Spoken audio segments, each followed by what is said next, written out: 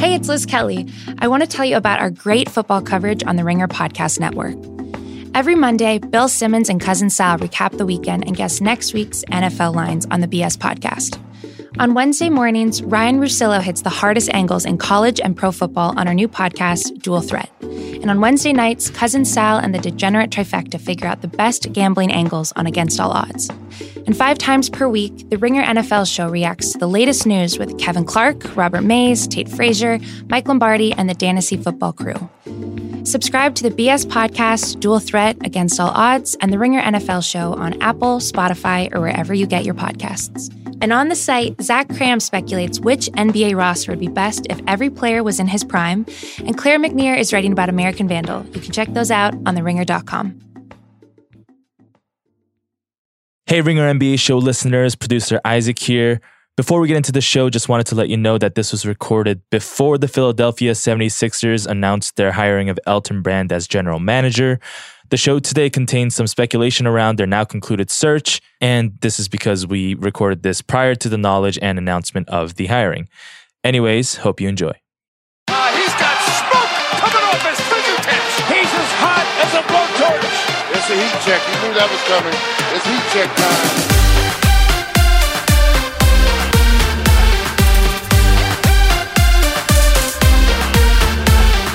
Welcome to the Heat Check Podcast. I'm your host, John Gonzalez. We got Isaac Lee behind the glass producing the show, as always. And we've got all kinds of stuff for you on theringer.com, including NFL coverage. Want to make sure you check out the Ringer NFL show with Mays and Clark. We've got GM Street with Tate and Lombardi. We've got the Fantasy Show with the Dannies. The Fantasy Football Podcast. The Fantasy Football Podcast, which is like really the greatest name that we have. It's right up there with One Shining Podcast. Make sure you check out all of that stuff.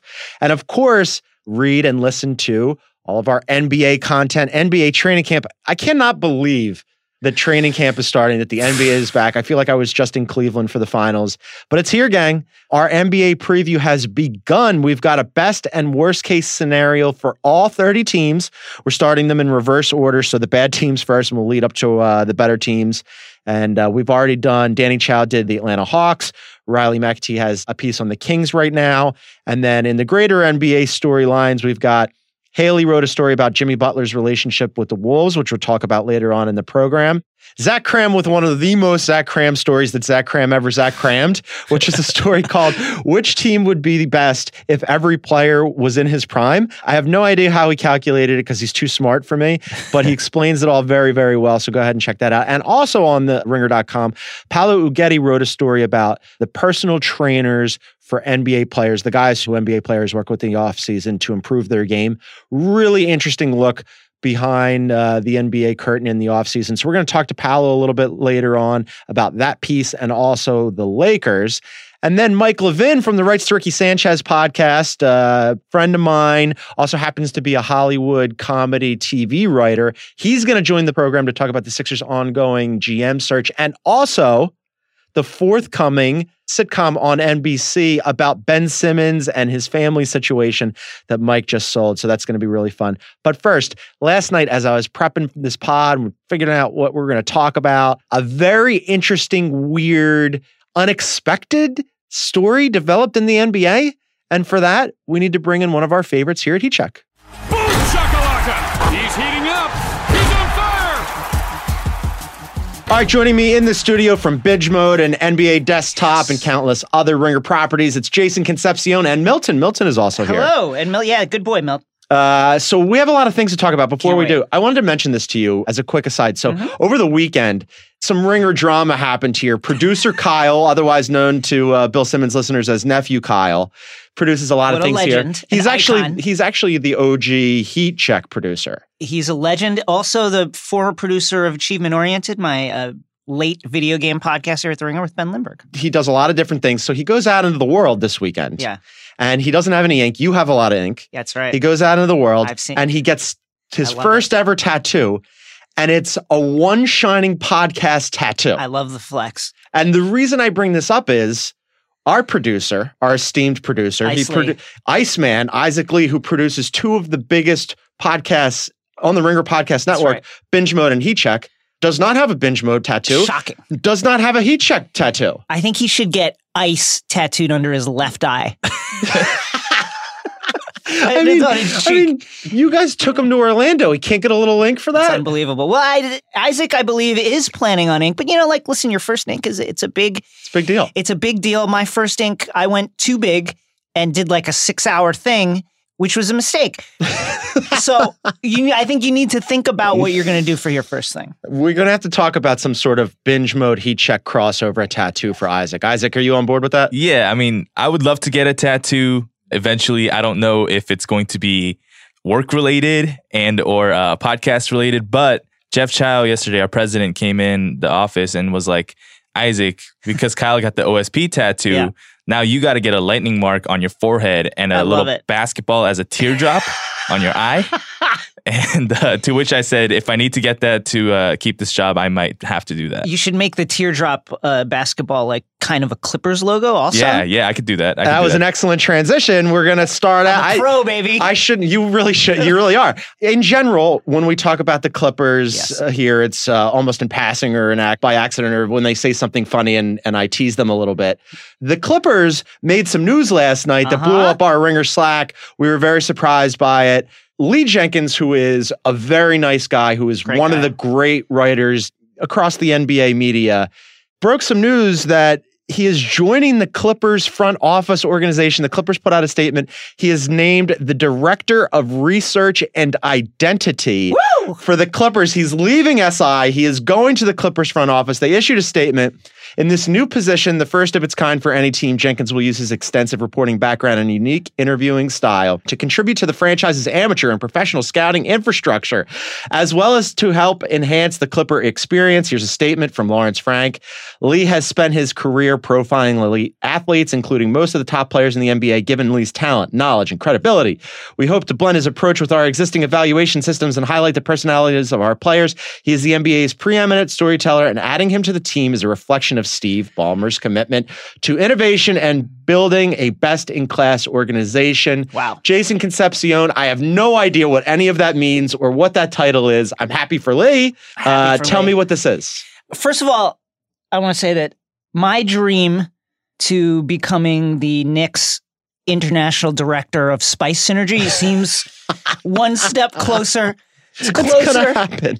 It's going to happen one day. I think that this is extremely happy for Lee. I think this is really cool. I want to emphasize that. I think that this is one of the greatest hustles ever perpetrated in sports. It essentially seems to me now, reading the tea leaves, reading between the lines, it seems like the Clippers are going to get into the content game in some form or fashion. Lee's going to be doing something, it seems, that I guess the way we call it essentially PR, but not. It appears to me like he's going to be helping Clippers players build their brand by creating profiles, stories about their players that will live on Clippers.com, I would imagine. I would guess. Right?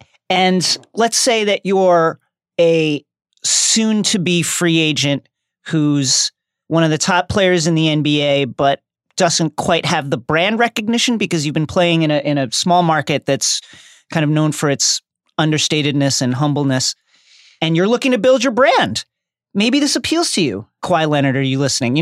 Maybe this appeals to you. I don't know. I do think that if you're a team like the Clippers, it's good to think outside the box. So I'm generally for this. I think this is really interesting. I can't wait to see what is created from this. It's different and interesting, and I don't know what it is. I know that during last season, towards the end of last season and the offseason, the Clippers were looking around for a media partner to have sort of a 24-hour, 7-day-a-week access to the Clippers and do a bunch of stuff. Like Hard Knocks. Like Hard Knocks. First Team Juventus. Soup to nuts, not just the written word, but also the digital space and video space.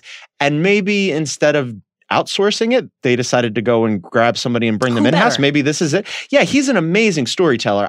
Lee Jenkins' profiles, I mean, they're singular, right? And a lot of that has to do with the access that he had. And Incredible access. Unbelievable access. Access king. He's the access king. Now he's got in-house access. So maybe that doesn't... Lee went on with Woj on Woj's pod and told Woj, this team is interested not just in what players do, but who they are, how they're wired, how they're motivated. That's the area he loves to explore. And he said, between the market and the owner, they have advantages to author one of the great sports stories ever.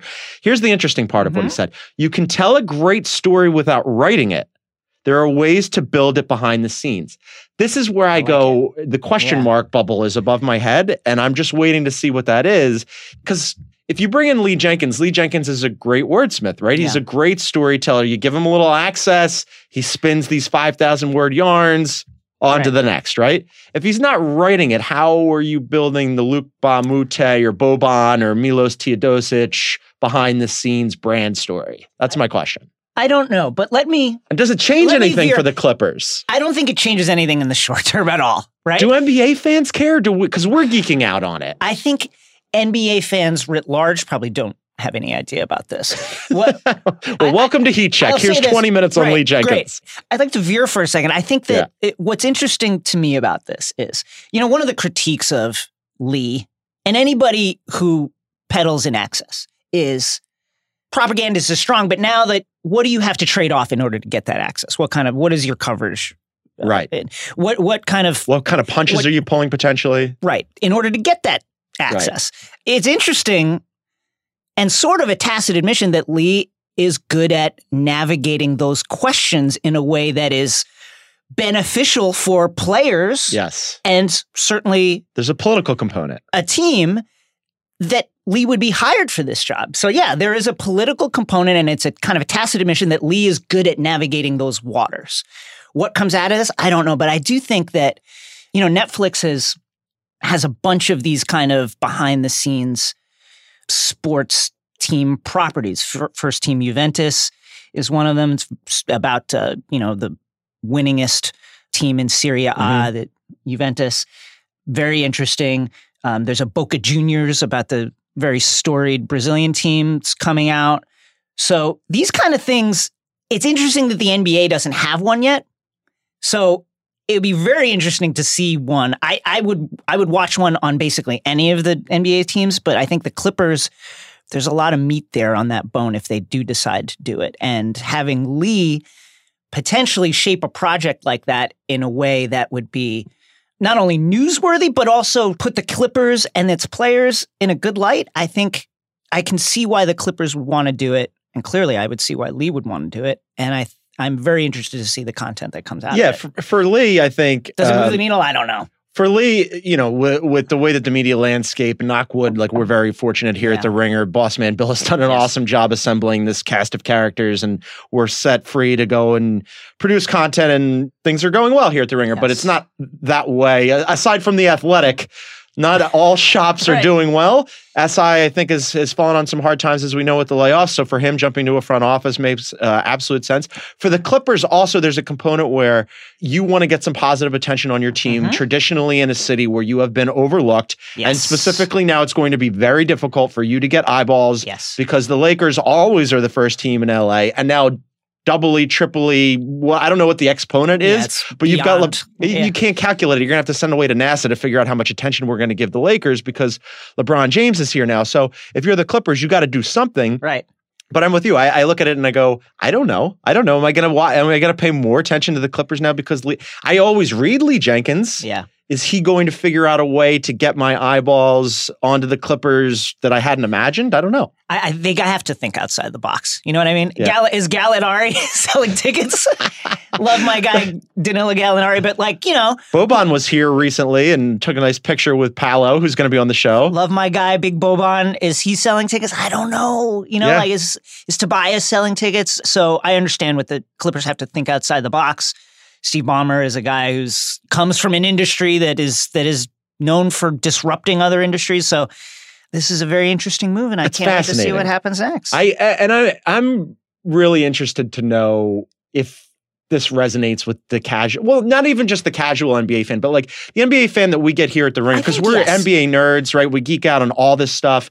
I wonder if they go, oh man, Lee Jenkins. NBA nerds, I think, will geek out over this. I mean, it is startling. It is. Listen, the Sixers still looking for a GM, John. I mean, it could be me. Take me to Barclay Prime. Let me know if they're interviewing candidates. It could be something, right? My God, it's just crazy. If the Knicks came to you tomorrow and said, Yes. Listen. I would just say yes. You'd give up binge mode. You'd give up LA. I've always respected James Dolan's vision for the team. You love his music. His music is very meaningful to me.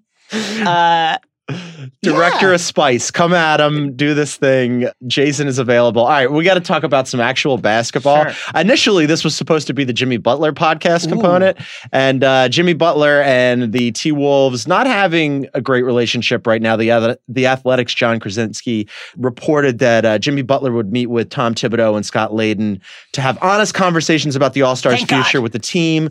According to the Athletic Minnesota, he had a story on it. He said that the meeting was supposed to happen on Monday. Right. Butler, of course, seized upon this as a joke and said, tweeted, J'accuse, exactly why people, this is what he tweeted, exactly why people need to stop believing what you see on the internet. I didn't have no damn meeting today. It was Monday when he tweeted this out. It's tomorrow, Tuesday. I wonder what else people write and believe. He obviously did not deny the allegations that things are not great in Minnesota. What do we think about the Haley just wrote about this. Shouts to Haley O'Shaughnessy about the complicated relationship between Butler and the Wolves. He and Thibodeau have had a long relationship. Those guys have gotten on, but Thibodeau, it doesn't look like the players in him are doing great. Thibodeau has a lot of long relationships and he clearly values them. Only those relationships.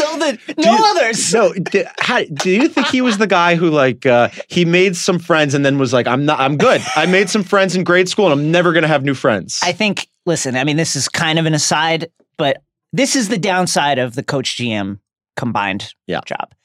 Those are both extremely difficult jobs and you're going to lose something, right? Trying to do both of them. And what often you see, as we saw with Doc Rivers with the Clippers, what you often lose is a energy in searching beyond the horizons of your experience as a coach in the league.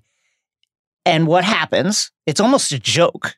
What happens is you end up relying on the players that you have coached or played against you as a coach in your past career. Yeah. And man, is Tom Thibodeau doing that? Acquired Jimmy Butler already, right? Yeah. Has now acquired Luol Deng, who for reasons. Derrick Rose. It's like, who else? Kirk Heinrich is waiting on the call. Noah's out there. And I think that in and of itself seems like it has exacerbated the existing tensions with his younger players, with Wiggins and with Karl Anthony Towns. It's hard. Like, generational schisms are hard. We saw it with Kyrie Irving and LeBron James. That's difficult. And then when you have a guy, Jimmy Butler, who's like looking to win now, and beyond that, just a different sort of guy, clearly. And has admitted it. Has admitted that he's like sort of fanatical and maniacal about chasing greatness, as he describes it. And there is a sort of generational divide. He's 29. He'll be a free agent in July. He can still get, obviously, the most money by staying in Minnesota. But there'd be like a $49 million, almost $50 million difference if he decides that, he wants out, he doesn't want to come back. On paper, when they got Jimmy Butler, I was like, oh yeah I really like this. This is transformative. It's going to supercharge Minnesota. That these young guys need to teach them how to win. And now all of a sudden this doesn't look like it's going great. And a big component, according to Woj and others, is the Karl Anthony Towns Jimmy Butler schism, that those two guys just aren't really getting along. It feels like kind of Wiggins is kind of a pushover and will go along with whatever. Tough times for Andrew Wiggins. Just gets run over. But the Karl Anthony Towns Butler riff is real. And I wonder if you're Tibbs and you got to choose between those two, because right now Karl Anthony Towns is eligible for the rookie extension that they could get done before the season even begins. If you got to pick one, it's probably still Cat, right? It's got to be Cat. At the same time, he is restricted, so where's he going? I think it would have to be Cat. Like, do you want to alienate these young guys whose projects to be, at least on the offensive end, one of the most exciting and promising young players in the league? There was a recent story on Vice, Michael Pena, about... Yes. Shouts to Michael Pena, about Jimmy Butler and just the maniacal nature of his workout regime, waking at 5:45 a.m., on the court by 6, the crazy diet that he adheres to, which he never changes from. Do we get the sense that Cat is that type of dude? Not really. That's no shots to him? No, it's hard to live up to that or to meet that same Jimmy Butler level of standard across the board. That's a lot of shit to do.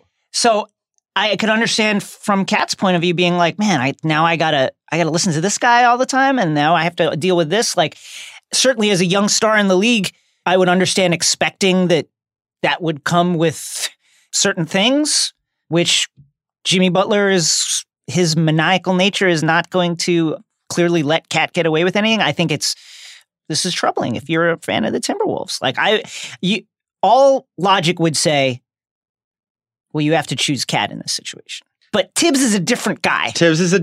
You don't know what's going to happen with Tibbs, and this is why it makes it very interesting. In the Woj piece, he said that rival execs, quoting anonymous rival execs, expecting Jimmy Butler to become available by the February trade deadline. So they're looking at this situation and going that this is sort of untenable. If you were a betting man, is he still on this team after the February trade deadline, or you think he's gone? I think he's gone. So some of the teams that have been floated, both New York teams, obviously. New York Knicks.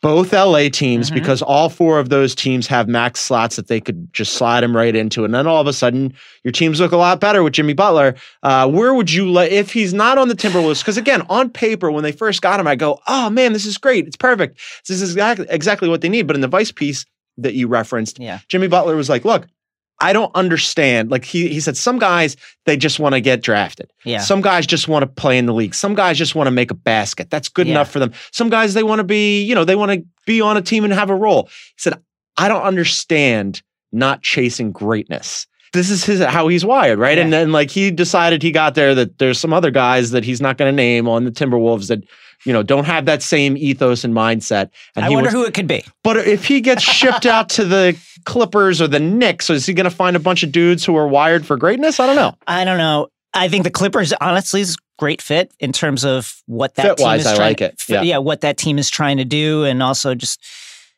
matches with the personnel they have, matches with the kind of direction that we want to go in, which is not tank, try to win right now and compete for eyeballs in Los Angeles.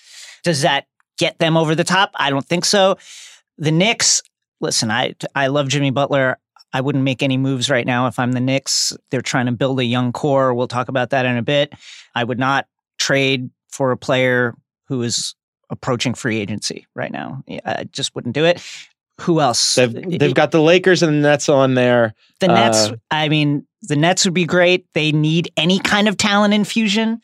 And also the Nets, the thing is, by the time the Nets are ready to be a good team, Jimmy Butler, I think, is old at that point. So there's a lot of teams that could fit in Jimmy Butler, but none of them ready to take that next step to really satisfy Butler in any kind of way. I would like to throw out one possible team that's ready to take that next step that could potentially satisfy him, and the Philadelphia 76ers have a lot of money available going into free agency. I don't know how chemistry-wise what would happen there, but I do think that, like, man, wouldn't that be perfect? It's exactly what he would fit in everything that they need. GM John Gons. Wide open. Sixers, if you're looking for a GM right now, I know you say you are looking for a GM. You bring me in. We trade for Jimmy Butler. I love immediately to two birds, one stone. Now, who do you trade? See, here's the issue. I mean, I'm happy to offload all the things that we were talking about for Kawhi before Kawhi went to Toronto. I mean, you've got that 2021 unprotected Miami pick. That's in the mix automatically. You're going to have to throw in Dario Saric probably. And then the contention becomes, what do you do about Markelle Fultz? Right. And the question is, as always, can the kid shoot? Is he healthy? How's he doing? What was this summer like for him? Only the people in that building know the answer to that. But as their new general manager, I'll be privy to that information and make the decision accordingly. But I'd think about it. I mean, Jimmy Butler is, a top 12, 15 player in the NBA. He's an amazing two-way player. Mm-hmm. He's going to provide excellent defense on the wing. He can shoot the three ball. Yes, please. Give me all of that. And I'm still not sold on the idea of, can Ben Simmons and Markelle Fultz, with what we know about their shooting, play side by side? You can stagger them, but can they play together? I don't know. So give me Jimmy Butler. I'm on board with this. It'd be great. We did this already. All right. So last thing before I let you go so you can run off and do fun things with Milton. We mentioned the Knicks. They had their sort of like little town hall thing. Yes. Some fun things came out of that. One of the things that came out of it, the Knicks account tweeted this out. New head coach David Fizdale said some stuff about your boy Frankie Smokes. That's right. 10 to 15 pounds of muscle, baby. Apparently put on 10 to 15 pounds of muscle. Fizdale was asked about Frankie Smokes, and he said, I'm not going to give Frank a position. You have multiple players that can dribble, play, and shoot. Why put him in a box? Mm-hmm. He can guard 1 to 4. Wait for it. Here's some spice. He's extremely elite. I like extremely elite. Not just elite. Not just elite. He's ultra elite. I like it. Uber elite. Well, listen, I think the idea of... Can he shoot? I didn't see him do that last year. He's reluctant to shoot, and his numbers were not great from range. Shooting in general, as in just launching one, is something we'd like to see more of from Frankie Smokes, and a willingness to be aggressive on offense. And not just shooting, but like when he turns that corner off the pick and roll, man, go to the basket and try and score. That's something that would take his play to the next level. But I do think the idea of using him defensively as a guy who guards 1 through 4 is positive and is a thing that will unlock the value of what he brings. Already an elite defender by the numbers on the perimeter. Listen, it's a low bar. I feel like Knicks. A big butt coming here. It's a low bar for the Knicks to say, hey, they're saying the right things. But they are saying the this is a team in the past that has been saying troubling things, saying the wrong things. So the fact that some of the statements that have come out of this Knicks town hall are things like Steve Mills saying, we're not going to trade our draft picks. Yeah. We're going to value draft picks. We're going to value draft picks. Great. I'm all in. Yeah. Like, this is what, like, I'm sounding like I'm being facetious. But yes, like this is a team that traded, 2 second rounders for Andrea Bargnani. Great. Let's not trade our draft picks. We're not going to trade for a guy who we can get essentially in free agency. Another thing that Mills said. Great. I'm very happy about that. Fizdale saying we're going to kick ass this year. What does that mean? Like, this is things we've heard before. I don't care. I'm all in. Fizdale saying that he essentially challenged rookie Kevin Knox to be the mentor for Mitchell Robbins, who didn't go to college, right. The 7-footer who they got late in the draft, who looked great in summer league. Seems like he'll foul out of every game, but looked like the kind of guy who's like thinks he can block every shot anywhere on the court.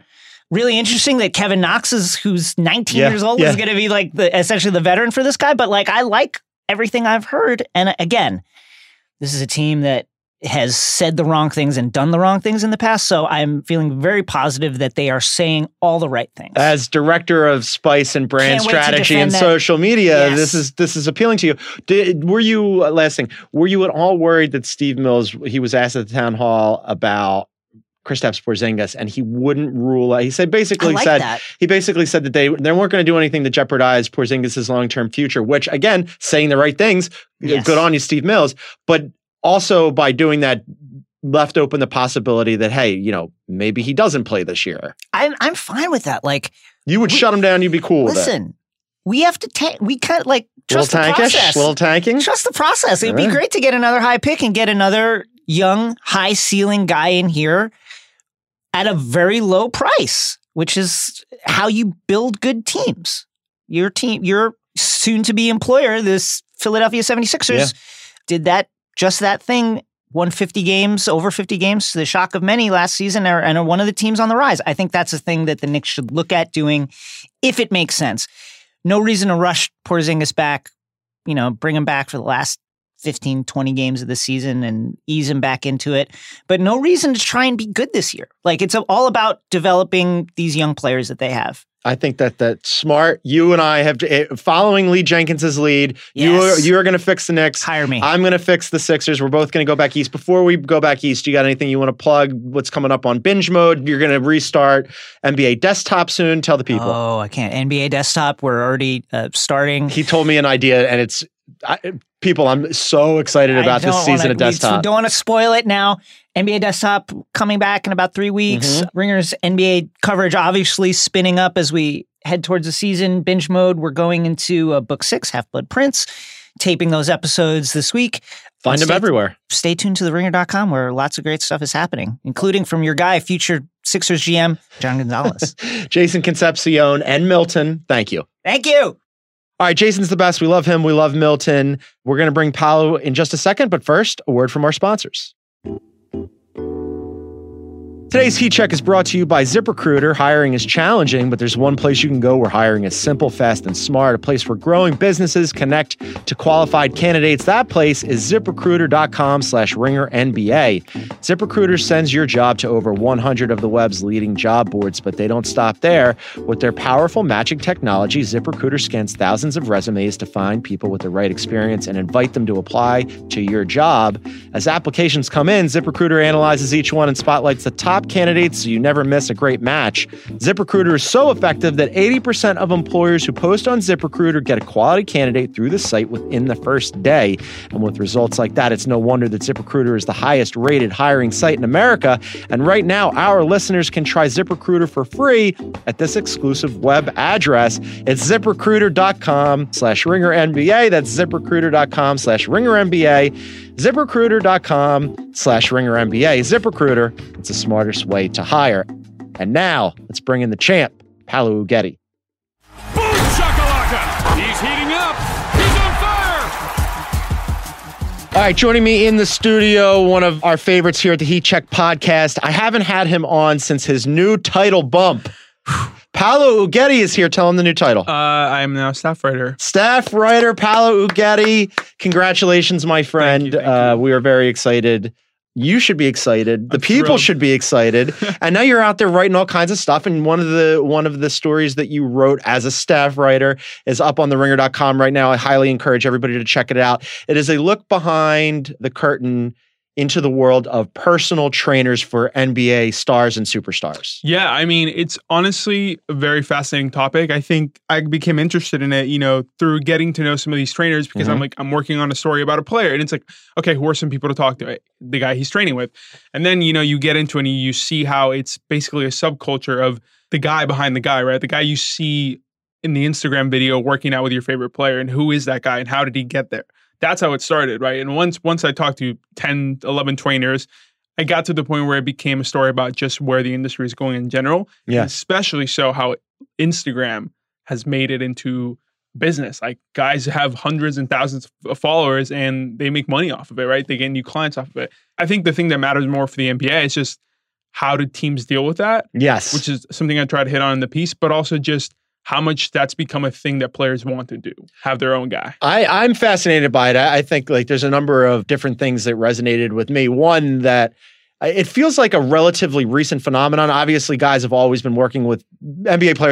been working with trainers during the offseason, but it feels like within the last 5 years or so, it's really exploded that now all of a sudden you do see these camps, right? Like here in LA, Pure Sweat with Drew Hanlon is a big one. And like you've got the camp in Florida and like they're like regional different groups. And like these NBA players who during the NBA season are on rival teams or might be competitive or all of a sudden palling around because they've got the same trainer. So it creates these like sort of subsets of allegiances and alliances. And you end up seeing guys playing pickup games like all over like we saw LeBron James and Ben Simmons doing that this offseason. But yeah, how do teams deal with that? Because I think sometimes, especially like I'll use Markelle Fultz as an example. He had an issue where he was using his own personal trainer and it screwed up his shot.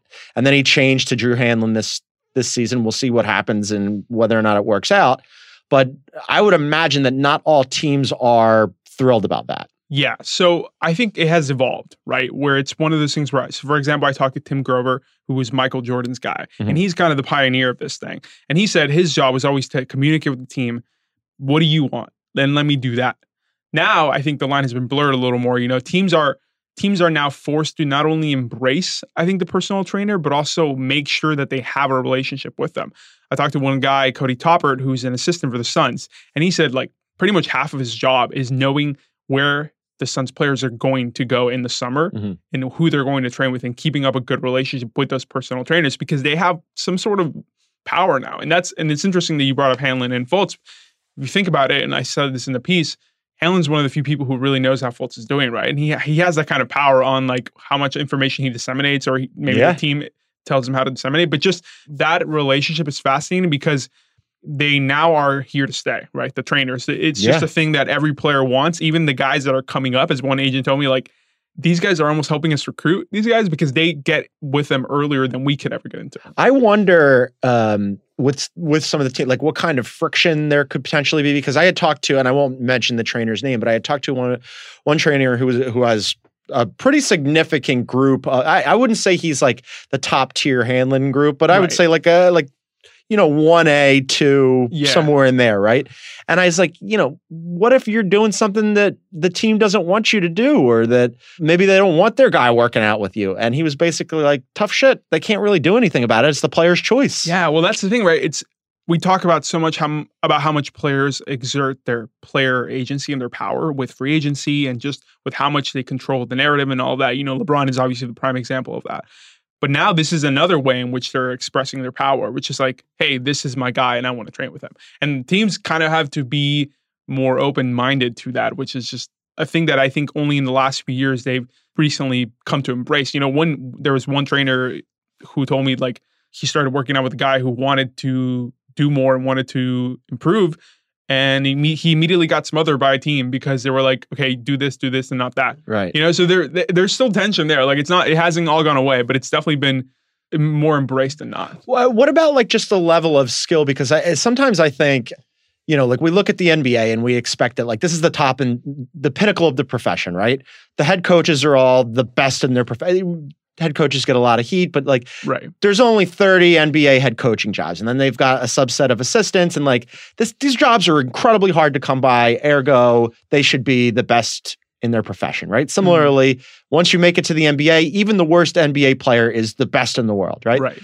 With these trainers, some of them I feel like just pop up out of nowhere. What level of talent are we looking at with some of these trainers? Are there trainers who maybe are capitalizing on, say, like Instagram over actual basketball coaching skill? There's definitely a perception, whether that's completely false or not, like that because the bar for entry has been lowered. That's something Grover talked about, which is, he doesn't want to come off as like the old kind of crunchy guy, but he did say that he thinks the bar has been lowered for what you need to be or what you need to do to get into the training business. And that's partly because of Instagram, right? Like anybody can kind of get that going.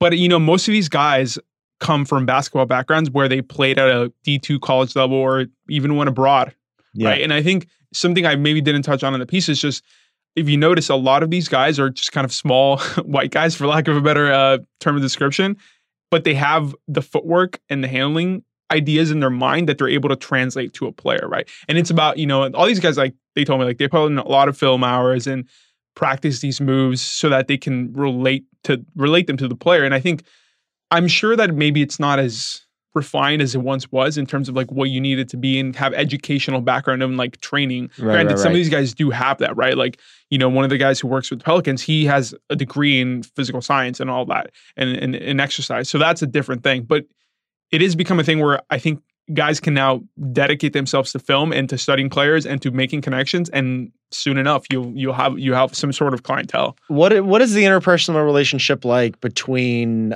the trainers? Is there heat between certain training groups? Like, do some guys, because I would imagine, in any profession, there are people you gravitate towards who are like-minded, even if they don't work at your, like, we're journalists. So when I'm out covering an NBA game, I'm seeing people from The Athletic or from SI or from Bleacher Report or ESPN, and there are certain little factions, and you go, oh, that person's really good. And you go to somebody, I'm not sure about that guy. Is there heat? It's kind of inevitable because each person has their own approach. And especially with the divide of social media, there's definitely the anti-self-promotional guys and the guys that say, hey, this is part of the game. This is what's got me here. Maybe the older guys are more like, all right, I have to adapt to social media. And the more recent guys are more... 'Twas ever thus. It's true. And you're like 18 years old and already a staff writer, and I don't have Facebook. Right. There you go. Yeah, so it's like there's a small generational divide too, age gap divide, if you will. So that inevitably causes some tension. And then there's the other aspect of it, which is because this is such a regulated industry, LeBron has this guy, right? Everybody knows who he is, but he's not actually like out there publicizing it all the time, right? But he can show up to a gym and he's LeBron's guy. You get that's carte blanche, right? But LeBron can still go out of his way to work out wherever he wants, right? There's no contracts, no writing done where it's like, okay, you can only train with this guy, you can only train with me, right? Trainers are just kind of having to go at the whim of the player of like, sure, he shows up in New York and he's working out with somebody else, and that has in turn created some sort of tension where it's like, okay, you shouldn't publicize every player that comes into the gym because not all of them are your clients. Or should you? You know, and right. and there's a gray area. There's a gray area, and there's also just like, okay, this is part of what's gotten that guy's success to that level is being promotional about the training industry. But at the same time, there are people who don't agree with that. It's a fascinating piece. You did a great job with it. Well-deserved on the promotion. I encourage everybody to go read it on theringer.com. You also wrote a piece that I wanted to get into. We can't talk enough Lakers on this podcast because, frankly, we want you to download and listen. So the Lakers and the rest of the NBA are reporting for training camp. Later on this week, Magic and Rob Pelinka will be hosting the media for a media availability. You wrote a piece about should we be more worried about Lonzo Ball? Should we? I mean, what kind of minutes are we looking at between Rondo and Lonzo? Is that relationship something that could possibly arrest his development? How's his health? What are we looking at with Lonzo? Well, this is based off, the small bit of, I guess, update news, if you will, that in the show, the reality show that the Ball family does, which, I mean, I don't know about you, but I did not know that was still going on. Did not know. Did not watch it when it was, and I was aware of it. Still not watching it. So, but the point is, he said, Lonzo did in this, in one of the episodes, said, they took the meniscus out in a procedure that he had. He had an injection at the end of the year that the Lakers reported, and then it was reported again in the middle of summer that he had torn his meniscus. And I think what came out of this was just they did a partial removal of the meniscus, and that's limited the amount of recovery time, but it could potentially linger into the future if we follow other like meniscus removal cases, right?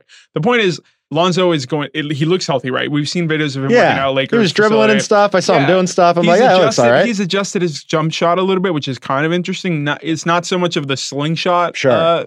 So it went from completely hideous to only like partly hideous. Yeah, exactly. So I think my point in this piece was just the margin is very like thin for him because, he's a second-year player. You're still going to expect him to develop. But at the same time, there's LeBron now, and then there's Rondo, right? So what is that going to look like for him if he maybe just gets hurt for a week or two, and Rondo takes over and the team is suddenly better?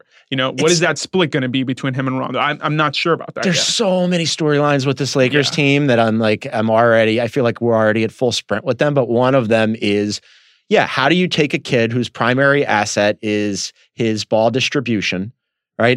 Who is really good with not being a ball stopper on offense and keeping it moving. And that's like the number one thing he adds offensively. And what happens to his development when he suddenly plays with two of the best passers of their generation, right? And one in LeBron, who's maybe one of the best passers ever. Definitely. I mean, what does that do to Lonzo Ball when his shooting was suspect last year? I don't know. Yeah, I mean, I think we kind of run with this narrative that we need that the Lakers or a team needs to surround LeBron with shooters. I think him and Lonzo would work pretty perfectly in my mind. I just think that any sort of stumble is just going to be much more magnified now because there's a literal competitor right there. Like, I think Rondo may say the right things and be like, I partly going to be a mentor to Lonzo in some way. I don't know about that. Like, I feel like Rondo still wants to play, and especially play with LeBron. Honestly, that might be like one of the top storylines for me besides just any LeBron-centric stuff, which is just like how the relationship between the two of them is going to be and how are they going to be used on the court. Yeah, well, that and then like just if we were going to put them into two buckets, like you've got the young guys that they were trying to develop last year, right? And I still think Ingram's their second best player. But then you've got Kuzma and you've got Lonzo and you've got Josh Hart. And then you've got this cast of cast-offs that Pelinka and Magic went and used to like pad out the roster. And I'm like, okay, well, what happens when you're trying to get Lance Stevenson on the court or Rondo or, JaVale McGee or whomever? Like, how do those two groups, the young and old, the veterans and the up-and-comers coexist? Who's getting the minutes? How is Luke Walton deploying them? Is he sending them out in platoons? There's so many different things here. So many different things. It's really funny to me because it's kind of like the NBA in a nutshell within the construct of one specific team. Like you have literally the young guys, like you said, the cast-offs, and you have the superstar and the young, like up-and-coming coach. And it's just like, and not to mention in one of the most storied franchises in the league. So it's just, you could almost run an experiment, like a season-long experiment on the Lakers because they're going to be absolutely fascinating. Yeah, we're going to have to really pace ourselves with the Lakers this year. It's been a lot. One of the things that I was wondering about this, like, are you on board with this Lakers team? Because I feel like the Lakers are a very divisive topic, not just within the NBA writ large, the greater NBA community, but specifically here at the Ringer. Like people are either like, no, they're not going to be very good. They're probably going to miss the playoffs, or they're going to be better than expected, and they're going to be one of the better teams in the West. Where are you? Yeah, I'm going to stay very on brand and go in the middle of that, which is just like, I think they're just going to be like the 5th or 6th seed, and they're going to be fine because it's LeBron, and I don't want to, I'm not going to be the person to sit here and doubt LeBron. And I think when you look at the roster, it's good. Brandon Ingram is bound to get even better, which already puts him probably at number 2 on the team. And the rest of the guys are all improving. The cast-offs I'm a little worried about because I don't know how they're going to fit in all this. But I think the goal and probably what the Lakers hope is that the young guys can eventually take most of the minutes, and the cast-offs just become role players, which is what they would thrive in. Let's use the Oklahoma City Thunder as like a baseline because they were the middle of the playoff pack in the Western Conference last year, and like sort of like we looked at them and we were like, they should be better, but they never really were, and then they get a first-round bounce. Better or worse than the Oklahoma City Thunder this year? Well, I am extremely high on the Thunder, and over the last week, for some reason, I've decided to really lean into that take and say that the Thunder are going to finish second in the West. Right as Russ was getting shut down for a month for surgery. Well, it was awkward timing, but I think they're going to do a little bit worse than the Thunder, but I think they'll fall, like I said, in that middle, like 4 to 6 seed. Right in that area. I'm in on the Lakers this year. I mean, like you got the They're king. gonna be so fun. How could you not? I mean, look what he did with Cleveland last year. That team was bad all year long for various purposes. First, they had chemistry problems and injury issues. Then they blew it up and brought in a bunch of guys who did not play well at all. And LeBron bootstrapped them into the playoffs and then into the NBA Finals yet again. And if not for J.R. Smith's meltdown, would have stolen a game against the Warriors. And who knows what happens after that. And give me LeBron James and the Lakers. Why not? It's going to be fun this year. And you can say like, the East is bad and whatnot. But I do think the West is extremely competitive. But every night you're going to have the best player on the floor. Like I cannot stress that enough. Yes, so I think... Is that helpful? Yeah. Generally pretty helpful. Paolo Uggetti, go read his stuff on theringer.com. Anything you want to plug? No, I just go read the trainer story and read the trainer story, and then he's going to have like 72 more stories. By the time you finish that, there'll be that many more for you to read from Paolo. Paolo, Escoblog, thanks, man. Thank you. All right, that's Paolo. We love him. And now one of the guys that we also really like hearing from, Mike Levin. Boom shakalaka! He's heating up. He's on fire! All right, joining me in the studio, he's world famous now, gang. I mean, he has a very popular Sixers podcast called the Rights to Ricky Sanchez podcast, which, of course, frankly, everybody already knows about it. But on top of this, world-renowned, big-time Hollywood TV comedy writer Mike Levin is here. Hi, John. Not big enough to get to watch your dogs last weekend, though. You were going to watch my dogs. You didn't have to watch my dogs because you were too busy going around with the Hollywood muckety mucks. Tell everybody about the show that you are doing with Ben Simmons and some guy, LeBron James, I think is attached to it. Yeah, crazy. We sold a pitch. My writing partner and I, Patrick Kang, we sold a pitch with Warner Brothers to NBC to make a show sort of inspired by Ben Simmons' life, and it's with LeBron's production company, Spring Hill. Some good folks over there. It's crazy. It's amazing. It's amazing. I'm so happy for you. Like this is, you kind of let me in a little bit to tell me when it was happening, and we were very excited and keeping our fingers crossed. But it was one of those like knock on wood things you don't want to jinx it. Yeah.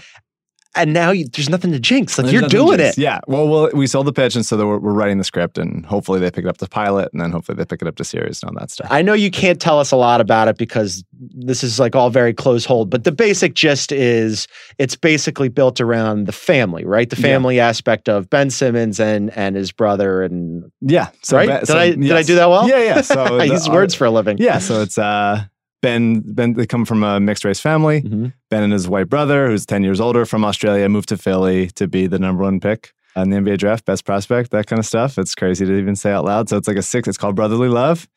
It's a Sixers show. It's a Philly show. It's a mockumentary, right? Basketball's a mockumentary, yeah. So and hilarity ensues. Yeah, well, fun making fun of like the hard knocks and the 30 for 30s and all that fun stuff. Well, I've read some of your scripts before. You sent me some other things that you've written. You worked let me just tell you what a big time Hollywood TV comedy writer I have sitting across from me right now. Blushing. Worked on How I Met Your Mother. Worked on The Grinder, which way underrated, Trial and Error, critically acclaimed, hilarious, and now his own deal with your writing partner, Patrick K. Yeah. It's wonderful. So things are good. Applause. I'm very excited about this.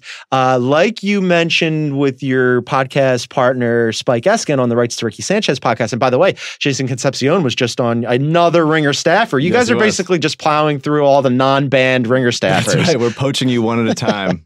You're like the new Athletic. We're all going to work for the Rights to Ricky Sanchez podcast. And podcast. we pay very handsomely. Yes, excellently. I can't wait to see my check. On that podcast, Spike had said, hey, I wonder what kind of conflicts of interest this will. Because now Ben Simmons is the greatest player in the NBA. Well, I don't have to lie about that. All right, so let's talk some Sixers. I'm excited to talk some Sixers with you because we do that regularly when we're just sitting around. And the Sixers, I don't know if you know this, still don't have a GM. Don't have a GM. No GM. Is that something they want to get? I think so. So they took a swing at Daryl Morey and David Griffin in the offseason. Keith Pompey reported that they didn't want David Griffin because they wanted to find somebody who would, quote, make collaborative decisions instead of a GM who will have final say. Strange. But so most recently, they have brought in Rockets Executive Vice President Gerson Rosas, Jazz Assistant GM Justin Zanuck, Warriors Director of Player Personnel Larry Harris. They went back to Zanuck and Rosas for second interviews, took them out to dinner. Oh, I like that. Where do you think they went to dinner in Philly? It's been a while since you've lived in Philly. You're not really up on the restaurants, right? No, I would say, like maybe like a Barclay Prime or, I was going to say like the Works in Richboro. Get like a buffalo chicken cheesesteak. I like that idea. I personally would take them to like New Wave Cafe. Shouts to New Wave. Or Zahav. Zahav is really nice. These are all the places that you go when you go back. Old high school haunts. They're also talking about potentially interviewing in-house candidates. So after some pesky online media outlet blew up Brian Colangelo's association with burner accounts, I'm honored just to be here. They had to sort of have this stewarded by Brett Brown, this consortium of front office executives that includes Mark Eversley, Ned Cohen, Alex Rucker, and Elton Brand, who are sort of like bootstrapping the entire front office operation together in conjunction. But so all of those guys will evidently be still in the mix or being interviewed for potential promotion to general manager. You don't like it. Well, you want to go away from it. How is this not weird? We're going to interview everyone and we're going to interview other people outside. And we want, regardless of these guys get the job, we want them to keep the job. Stay here. We might not hire you, but we also we promote you a little bit. It just feels like also they're thinking, people think like 2 steps ahead. The Sixers are thinking like, they can see no steps. They're wearing blindfolds and they can see their eyelashes, and that's as far as they're. What are those things that horses wear? The blinders. Yeah. That's it's interesting because Joshua Harris, majority owner for the Sixers, told Woj that this wasn't going to be some big tournament. He said that there were like a small number of elite sitting GMs that they would be interested in. Obviously, Daryl Morey was one of them. That didn't work out, and then there were some other guys who were up and comers that they wanted to interview. I think that obviously is the Gerson Rosas, Justin Zanuck crew, right? I wrote a story last week. You can find it on theringer.com, shameless plug, where I had talked to some various league sources and other executives around the league. And as one person put it, he's like, I don't know if they know what they want. Yeah. Or what they're doing. Well, I mean, I think, so for whatever you think about the Sixers ownership group, when they hired Sam Hinkie, there was a clear, defined goal. We're going to bring in this young and up-and-coming general manager, executive, and we're going to empower him to put in place a long-term vision for success. We're not going to be about today. We're going to be about tomorrow. Now, they've had a hot light turned on them by the league office and some other owners about tanking, and they gave up on it. But initially, when they started it, they knew what they wanted.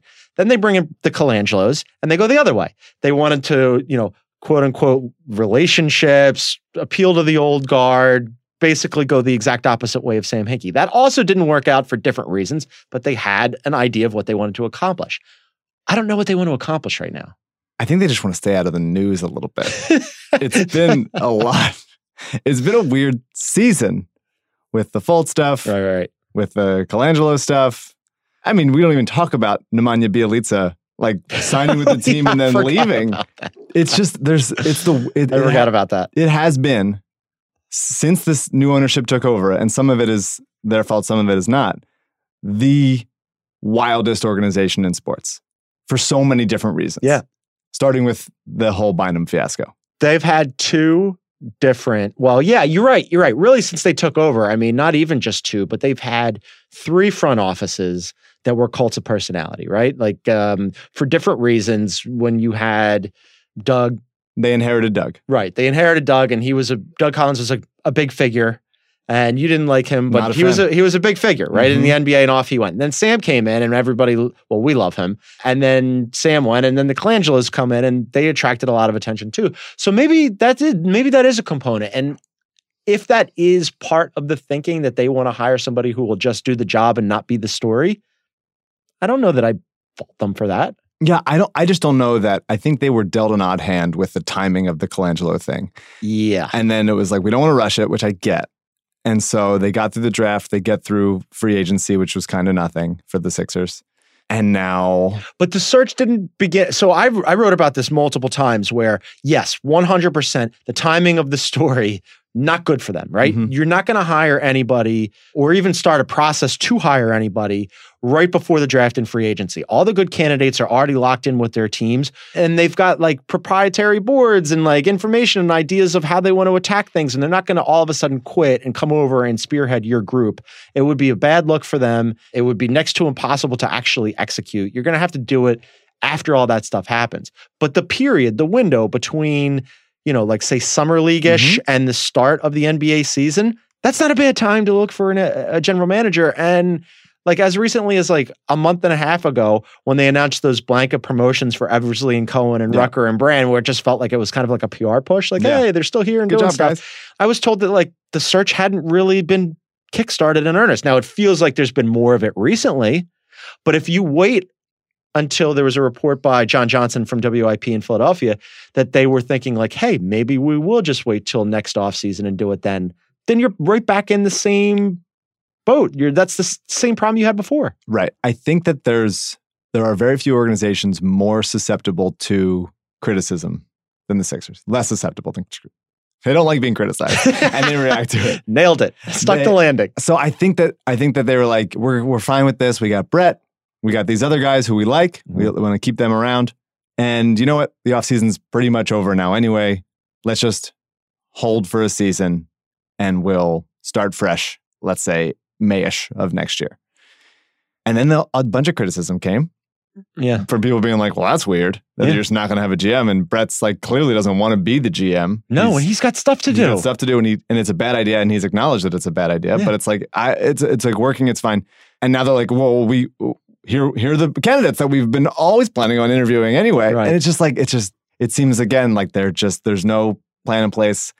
I think that in some respects, it's like the offseason's over and you don't need anybody, but Jimmy Butler seems to be available. Okay, this is an excellent point. You need a GM for that kind of stuff. And we just found out, Isaac told me in my ear just as we started that we don't generally do breaking news in the podcast, but Jimmy Butler, when he's meeting with them, the meeting is happening in LA, not in Minnesota. Right. So different parts of the country. They're about to start training camp. Like you'd think he'd be like ready to fly off to Minnesota, or he'd already be there. He's not so much. So this is a situation where, yes, I would like to inquire about Jimmy Butler. Jimmy Butler, depending on, and earlier in the pod, Jason and I talked about this. Would I want Jimmy Butler? Yes. Would I be willing to give up some combination of Dario and that 2021 unprotected and like depending on what Fultz is looking like? Yeah, maybe. But I need to have that conversation with my GM or whoever's stewarding whatever our vision is now and for the future. And when you've got this nebulous situation, this undefined situation, that complicates things significantly. Yeah. And Jimmy Butler's, I think just to pivot to what the Sixers are, Jimmy Butler's a very good player. Yeah. But he's volatile. Well, chemistry-wise, yeah. And chemistry, and he needs the ball a lot. And the Sixers have guys that need the ball a lot. And I worry about trading Fultz because if you trade him now, it's for below his value as a number one pick and an elite type of, 3-level scorer and long defender and all that stuff. Or people aren't going to, he doesn't have a shot and he'll never shoot again and you trade him for nothing. So one or the other. It's a wide variance. So I wouldn't trade him now. I just sort of hold on that. Right. And then I think they would probably want Covington. Covington's great and well liked in the Sixers locker room. And you need somebody that will actually play defense next to Andrew Wiggins if you're Minnesota. So then what is it? Is it a Covington Dario 2021? Is that sort of what we're looking for? I don't know what Minnesota wants, but you need to have those conversations. Yes. If you're the Sixers, because they are theoretically one piece away, whether that piece is a new guy or Fultz's miraculously healed shoulder or Ben Simmons and Embiid working well together and having a healthy offseason and becoming this powerhouse. What do you want to happen? Like if they decide to promote Eversley or Cohen or Rucker, would you be upset? Do you want them to get out of that business and find an outside candidate, or are you okay with one of the in-house guys? I think I am okay with one of the in-house guys. I know it's just not pick, exciting, right? Yeah, I think Eversley is probably the, I would probably. I mean, that's my guess. The most experience and sort of has that assistant GM communicating with everybody at like sort of next in line, the Colangelo stuff. I don't think Colangelo did a good job, Brian. But I don't think he did a bad job either. He kind of did a nothing, sort of skated by. So all of those guys have either ties to Colangelo or the league office or both. And there are the Ben Dietrichs of the world who have been vocal on Twitter saying that they'd prefer not, right? Like there were maybe even that was part of the hesitation on the Sixers, like not moving on quicker. Yeah. If they do go with one of those guys, you're okay with still that connection to the previous regime? Yeah. I mean, when Sam Hinkie was here, we were obviously the most vocal people in the world. Get out. It's ever been. I don't remember about that. how good it was going to be. Can you believe that was only 5 years ago that he was hired? Yeah. It feels like the process has aged us in dog years. Yes, absolutely. But I think we undersold how good of a job he did. He did even. I think if it's possible that we were too tame. This is the greatest take you've ever had. From Mike Levin of the Rights to Ricky Sanchez podcast, we didn't give Sam enough credit. Didn't. Could have gone further. Because he, like, if we would have said, hey, the guy that replaces him can do fucking nothing for 3 years. Yeah, can still be okay. Not fuck up just mediocre guys, 1-year deals, just hold all your chips together and just hold and wait for guys to get healthy and wait for the picks to convey and the picks to swap. And just everything would work out fine. And they'd win 52 games and go to the second round of the playoffs and be a top 3 team in the East with cap space. Yeah, I mean, the best thing that Colangelo did was the Covington contract. I think Redick's great. I'm not just saying that because he's looming over my shoulder. Right. We have him. He's out around here somewhere getting coffee. Yeah. But I think he was great for the locker room. I think he was great for on-court spacing, all that stuff. But it's 1-year deals. Like that's not game-breaking, franchise-changing stuff. But the fact that Sam did set him up so well that everything's great. I know it's frustrating to look at and be like, well, why haven't they signed anybody this offseason? Like the Philadelphia impatience is kicking in. Well, but it is reaching a point where they're going to have to make some serious decisions, right? Yes. Because they punted, they kicked the can down the road to next offseason, and that's fine. But then you're going to have to really decide where you're allocating all that extra money. What are you doing with these draft picks? Are you going to bring in another superstar? Like, how are you going to accomplish that if you are? Like, all of these things are decisions that need to be made, and it's going to require like some sort of vision. And if it is one of the in-house guys, I like all those guys. They're nice dudes. They think they're smart. I'm fine with it. Like you said, not a sexy outside hire, but I'd be okay with it. And I like Zanuck and Rosas too. Yeah. I like if it were me, I kept saying Gerson Rosas over and over again because anybody from the Daryl Morey tree, I'm in. He's an extremely smart person. He's been one of the best general managers in the league for well over a decade now. He already gave the Sixers organization Sam Hinkie. Unfortunately, for reasons that we all know, they moved on from him. Sure. But maybe they get another bite at the apple. I'd be okay with that. But you have to decide like what's happening. And you mentioned, I want to talk about a couple of the players here. Like you mentioned Fultz. Like this is critical, right? It's already like, what do you got in him and what are you doing? How do you feel about Fultz? Like, what do you think we're going to say? I've heard he's shooting. I've heard shooting the basketball. I've heard good things. You got to do that in the NBA. Yeah. I've heard he's pulling up a little bit. Would like to see a little bit more shooting off the catch. Would like to hear that he's hitting shots off the catch, especially if him and Simmons are going to play together. He's going to be playing off the ball. You're optimistic? I don't know. You're smiling. We've been in this like holding we've been talking about this all summer for so long, and it's like, well, one day we're gonna know. We're gonna know. We will be able to see him, and people will say he's shooting like he shot at Washington, or he's dead. One of them. It's got to be one of them. I don't know how it keeps happening. I don't know how we keep not having an answer to any of the questions. Sixers don't have a GM. We don't know if Fultz's shoulder is falling off. So you mentioned this, like, so there's a fascination with him for obvious reasons. I mean, he was the #1 draft pick, and you mentioned JJ a second ago. Shouts to Ringer staffer JJ Redick, who also moonlights as a basketball player. But he said on a podcast recently, like he was pretty pissed off at the media. And remember last year, like he read him the riot act because like it was like constant Markelle Fultz watch, right? Where there was video of him doing mundane things, and JJ made some good points in that he's only 19 years old.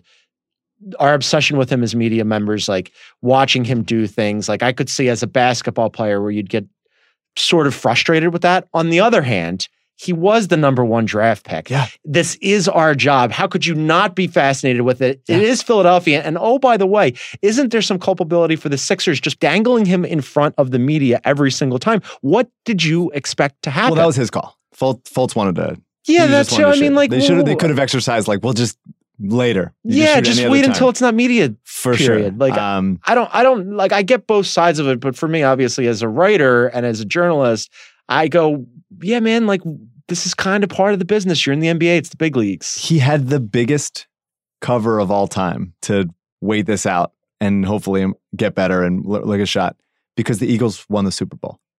Philadelphia was distracted. Yeah, a little bit, yes. Had it came together in March and he was shooting again, it would have been like, oh, remember that? That was weird. Didn't happen. Yeah. Wish it did. This offseason, Eagles still won the Super Bowl. The Phillies were doing pretty well for a time. Still a little cover of like maybe if Fultz just like he's in the gym. Yeah. He's closed up. We're not seeing what's going on there. Drew Hanlon's got this. He's had cover. He just has to shoot. He just has to shoot. There's no more excuses. It is sad that whatever's happening that it one way or the other, we're going to get resolution. And that's why I'm saying like, the story hasn't gotten any smaller. No, it's the same thing. It's the same story. It's the same story. From one guy who may or may not shoot to another guy who may or may not shoot. Ben Simmons, we saw plenty of video of him all off season working on his jumper. KOC, because he's a maniac, broke down a video of him shooting with his opposite hand on James Corden. Are you optimistic that Ben Simmons can shoot now or shoot a little bit? I'm legally obligated to be. No, I'm just kidding.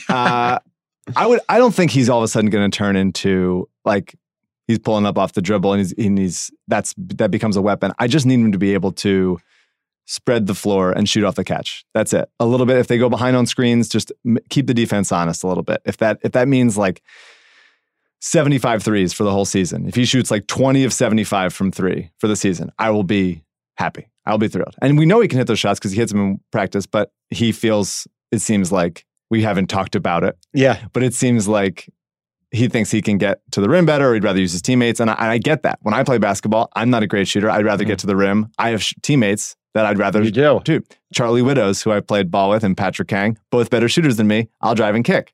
But you got to keep the defense honest and shoot when you're open and do that. So hopefully that becomes the case. 20 of 75, I'll be happy. Look, he's a really good basketball player, even without a jump shot. Yeah. So if he adds even a semblance of one, then all of a sudden you're off to the races. But even if it's just the Sixers team that we saw last year, they should still be pretty good. I want to remind you that you're on the Heat Check podcast and not the Rights to Ricky Sanchez podcast when I ask you for this final question. Okay. Where do they fall in the Eastern Conference pecking order? I would say, it just depends. I think all 3 teams at the top, Toronto, Boston, Philly, they're so, not, I want to say unproven, but there's question marks because we've never seen all of those teams together. We don't know what Toronto looks like with Kawhi. We don't know. They're clearly the 3 best teams, and then it's everybody else. Yeah. We don't know what Boston looks like with Kyrie and Hayward and all those guys. Like, how's that going to work out? Al Horford played out of his mind in the playoffs last year. Like, is that going to keep up? Your eye is twitching when you say that. It's very strange. All of a sudden. Now. No, I don't want to talk about it. An involuntary reaction. I would say it seems, at least for this season, yeah, I would say it seems like Boston is at the top. Yeah. And then depending on health, and that's exactly how I and everything, then Toronto or Philly could be. Boston's so deep, and I know that Sixers fans hate to hear that, and I know Boston fans love to gloat about it, but I just look at their roster and I go, oh my God, they were already good. Now they get back 2 All-Stars. It's crazy. And then on that second tier right behind them, I have the Raptors and the Sixers 1 and 1A. You put them in whatever order. For sure. But this is another reason why a general manager would help, because who knows? You had a Jimmy Butler or another star at some point before the trade deadline. Now the complexion of the team looks better or different, and who knows how that elevates. Well, I think Wilson Chandler's going to help, and I know that that's not the sexiest signing, but I think or the trade, but Boston has just like bodies that they can throw at guys, and we saw that JJ or Bellinelli or TJ or guys that Rashawn. There's guys that just like couldn't hang on the defensive end for the Sixers, and I think that they've Muscala and Wilson Chandler. And hopefully Zaire Smith, when he's healthy, will be able to like body them a little bit. And also, for doing Heat Check podcast, I'll throw some hot take at you. Okay, hit me. Boston's the worst team with Kyrie compared to playoff Terry Rozier. Because playoff Terry Rozier, madness. Terry Rozier, who everybody switched on to because he can't guard anybody. That Terry Rozier. Terry Rozier is a better defender than Kyrie. No, bigger bodies. They were put him in the spin cycle and like every time having him switched on to bigger players. For sure. I mean, yeah, okay, I'll take Kyrie all day, every day. But I'm not saying Kyrie is a worse player than Terry Rozier. I'm saying Boston, the way that they were playing, the way that they play, they're a better team with Terry out there because they can switch on to anything, and Kyrie will get exposed, and doesn't move the ball as well, and can't get fouled as much. Terry Rozier went out of his mind in the playoffs. I was throwing foam rollers across the room. You saw it. I did. Watching television or watching Sixers games with you, especially playoff basketball with you, is very tense. It's very tense. I want to commend you because those are two of the best hot takes ever on the Heat Check podcast. One, that Sam Hinkie didn't get enough credit, and two, that somehow the Celtics will be worse with Kyrie Irving. That's right. And we're going to leave it there. Mike Levin, you can listen to him on the Rights to Ricky Sanchez podcast, and you can watch many of his very funny television shows, including be on the lookout for Brotherly Love, which is going to be Emmy award winning once it gets made. Probably. To borrow from Mostef, buy his rookie card now. After this year, price not coming down. He's that talented. He's Mike Levin. I want to thank also Jason Concepcion. I want to thank Paolo Uggetti. Make sure that you check out all of the NFL shows on the Ringer Podcast Network, as well as the NBA show. We're going to be ramping back up to a podcast for the Ringer NBA show every single day coming soon. Be on the lookout for all of that. I want to thank Isaac Lee for producing the podcast as always. And I want to thank you guys for listening. We'll be back soon.